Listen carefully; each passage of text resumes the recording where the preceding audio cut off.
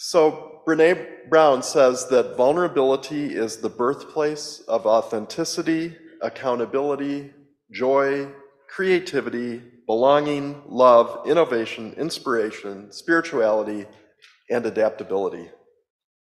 Wow, that's a lot, right? And I think it's true. Vulnerability is such an important skill to develop. But what might even be more amazing about vulnerability is, in spite of all of that it opens up possibilities for, many of us, including me, over and over again, choose not to be vulnerable. There's so much in our culture and in this business of being human that gets in the way. I'm so grateful to Lisa for sharing so openly and vulnerably her own experience with trying to write about this. I think it's an invitation to many of us just to own how hard it is. Brene Brown also says that the biggest impediment to being vulnerable is shame. I won't ask you to raise your hands unless maybe you're at home alone and you feel like you might want to. I wonder if there's anyone in this room, virtually in person, who ever has felt like they weren't good enough, or smart enough, or attractive enough, or nice enough, or tough enough, or emotionally intelligent enough, or athletic enough, or calm enough, or spiritual enough, or forgiving enough. Okay, yeah, I will raise my hand, all of the above. Yep, absolutely. And how many in this room, again, you don't need to raise your hand, but how many have ever done anything you're ashamed of? I can imagine some of you sitting out there and saying, like, today? Maybe. This week? Yeah, probably. This month? Yeah. This lifetime? Oh, yeah, for sure. Shame is universal, I think. One of the things I love about the Adam and Eve story is that it talks about a poetic truth about shame, that here we are, each one of us created whole and beautiful, and then bam, right out of the gate, shame comes in. And it's not a good thing. Brene Brown calls shame the swampland of the soul, which is beautiful imagery. And here's what she says. She says, yeah, it's a swampland. Put on your galoshes and wade into it. Because the only way you're going to deal with shame is to own it, to study it, to learn whatever lessons it has, to wade through it, and then to let it go. It's of no further use at that point. Of course, most of us would rather have a root canal or maybe even die than wade into that swampland of shame.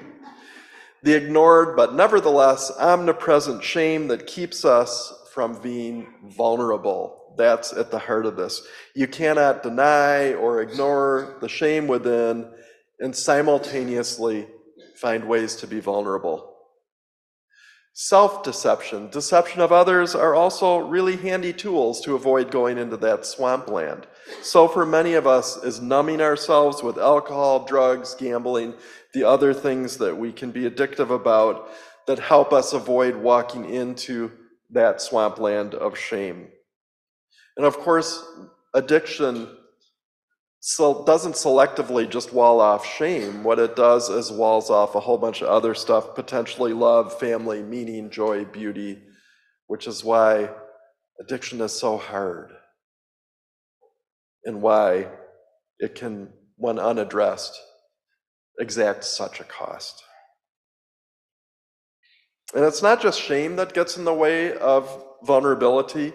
Our inherent fragility as human beings is another thing. We're not just babies are fragile, we all are, starting with the fact that any of us can die at any moment, an accident, an aneurysm, a heart attack, anything, boom, we're gone.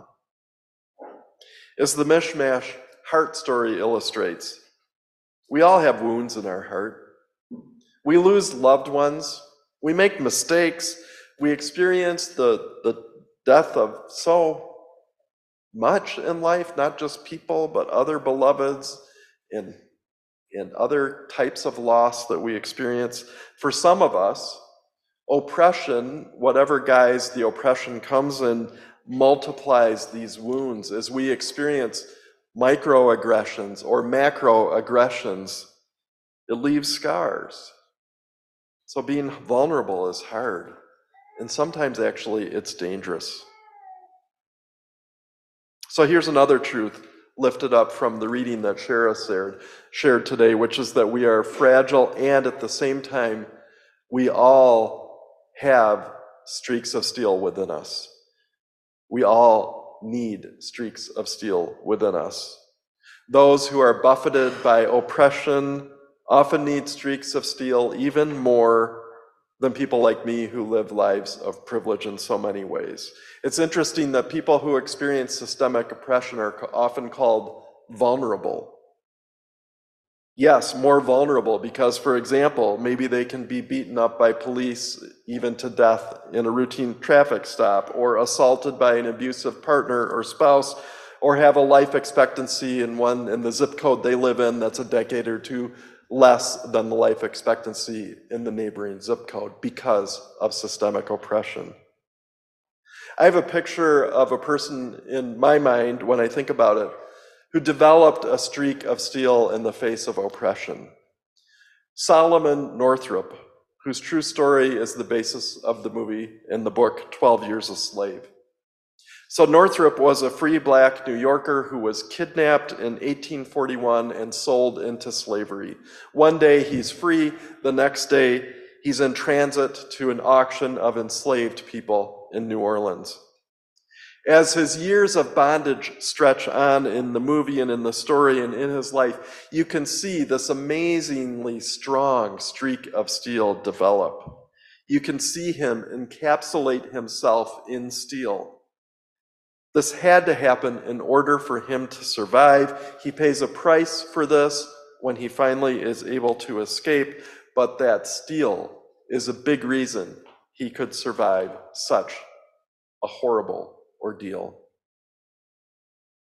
So in recent years, we Unitarian Universalists have often lifted up the need to flex our vulnerability skill. And it's just good, though, to think, is it always a virtue? Was expressing vulnerability going to be a virtue for Solomon Northup? Is being vulnerable an absolute good? I can think of a couple other circumstances in which expressing vulnerability is not necessarily a good thing. The first is when we're expressing vulnerability and it's motivated by a desire to manipulate others. Let's say, and this is a purely hypothetical example, that I majorly screw up at home. And, it's good to admit the exact nature of my screw up to the other human beings I cohabitate with, to admit my wrongdoing. And as I do, and I show my vulnerability, that's good, unless maybe consciously or unconsciously, I'm doing it in the hope that it might preempt their anger. Like, look at me. I'm just being so vulnerable for you. Don't be mean to me, okay? A little tad of manipulation. Another circumstance is when we express our vulnerability, but it's actually, we're just doing it in a way that makes everything about ourselves, that could even be classified as narcissistic. Rather than opening ourselves up and giving space to other people to share their vulnerability, we hog the floor. See how vulnerable I am? I'm sharing this, and let me share this other thing, and this thing, and that thing, and they never get a chance to share back. So there's a need to express our vulnerability skillfully. And I'm using that in the sense the Buddhists use that term skillful. So here are a good couple questions to ask ourselves when we're thinking about being vulnerable. First, is there a power difference between us and the person or people we want to share with? If we're at the bottom of that, this may not be smart. This may be a dangerous thing to do. And what is the motivation I feel for expressing vulnerability? Is it to be manipulative? Is it to have the focus on me, or is there a greater good into it? Is it about a mutual connection? I think mutual connection is so important to this being vulnerable. Outside of relationships that are set up to be a helper and someone who's helped, like a therapist, sometimes a minister, Other than that, vulnerability should be in the context of mutuality, where we share back and forth with our lives. I'm thinking about this question of how can we help our children and youth develop skill in this area of being vulnerable? And I'm using our children and youth in the sense of the village raising the children and youth, not just the parents and guardians. Raising children is all about teaching and reinforcing difficult and paradoxical balances with our kids. And expressing vulnerability is no exception. We need to help them be able to do that in safe spaces, but also develop that streak of steel that they're inevitably going to need in life. And we need to help them be able to express openly and honestly when it's safe to do so, but put up walls around them when it's clearly not safe. We need to help them be able to listen to others as well as share. So how might a spiritual community like this one do this work of helping all of us of all ages develop the ability to be skillfully vulnerable? The most important to me is to create safe space for us to do that. Last year, this congregation adopted a relational covenant that was partly about creating safe space here, reinforcing safe space where we can share deeply with each other. And an aside, if you don't remember what that covenant is or didn't see it, it's on our website on the community tab. I encourage you to look at it, and I'm going to speak more about it at a sermon next month. Then we have small group experiences like theme circles, which are so important, partly because they create safe spaces for people in smaller community to be vulnerable, to share their stories, to listen to other stories with compassion and acceptance. If you haven't connected with a small group here, I really encourage you to do so. It's a commitment of time, it's a commitment of energy, but it's such a key to me to unlocking the spiritual power of being part of this congregation. We also need to continue focusing on safe space in our children and youth programming. These are spaces where we can help our kids develop that skill as well as their streaks of steel. So like most spiritual tasks, knowing when to be vulnerable and when to cultivate the internal streak of steel, that's going to take attentiveness. It's going to take a spirit of intentionality to be able to do that. To help us do that, I've slightly tweaked the Serenity Prayer. Here's my prayer. May each of us find the courage to use our streaks of steel when that's what we need, the courage to express our vulnerability when that's what we need, and the wisdom to know when to do which one. May it be so.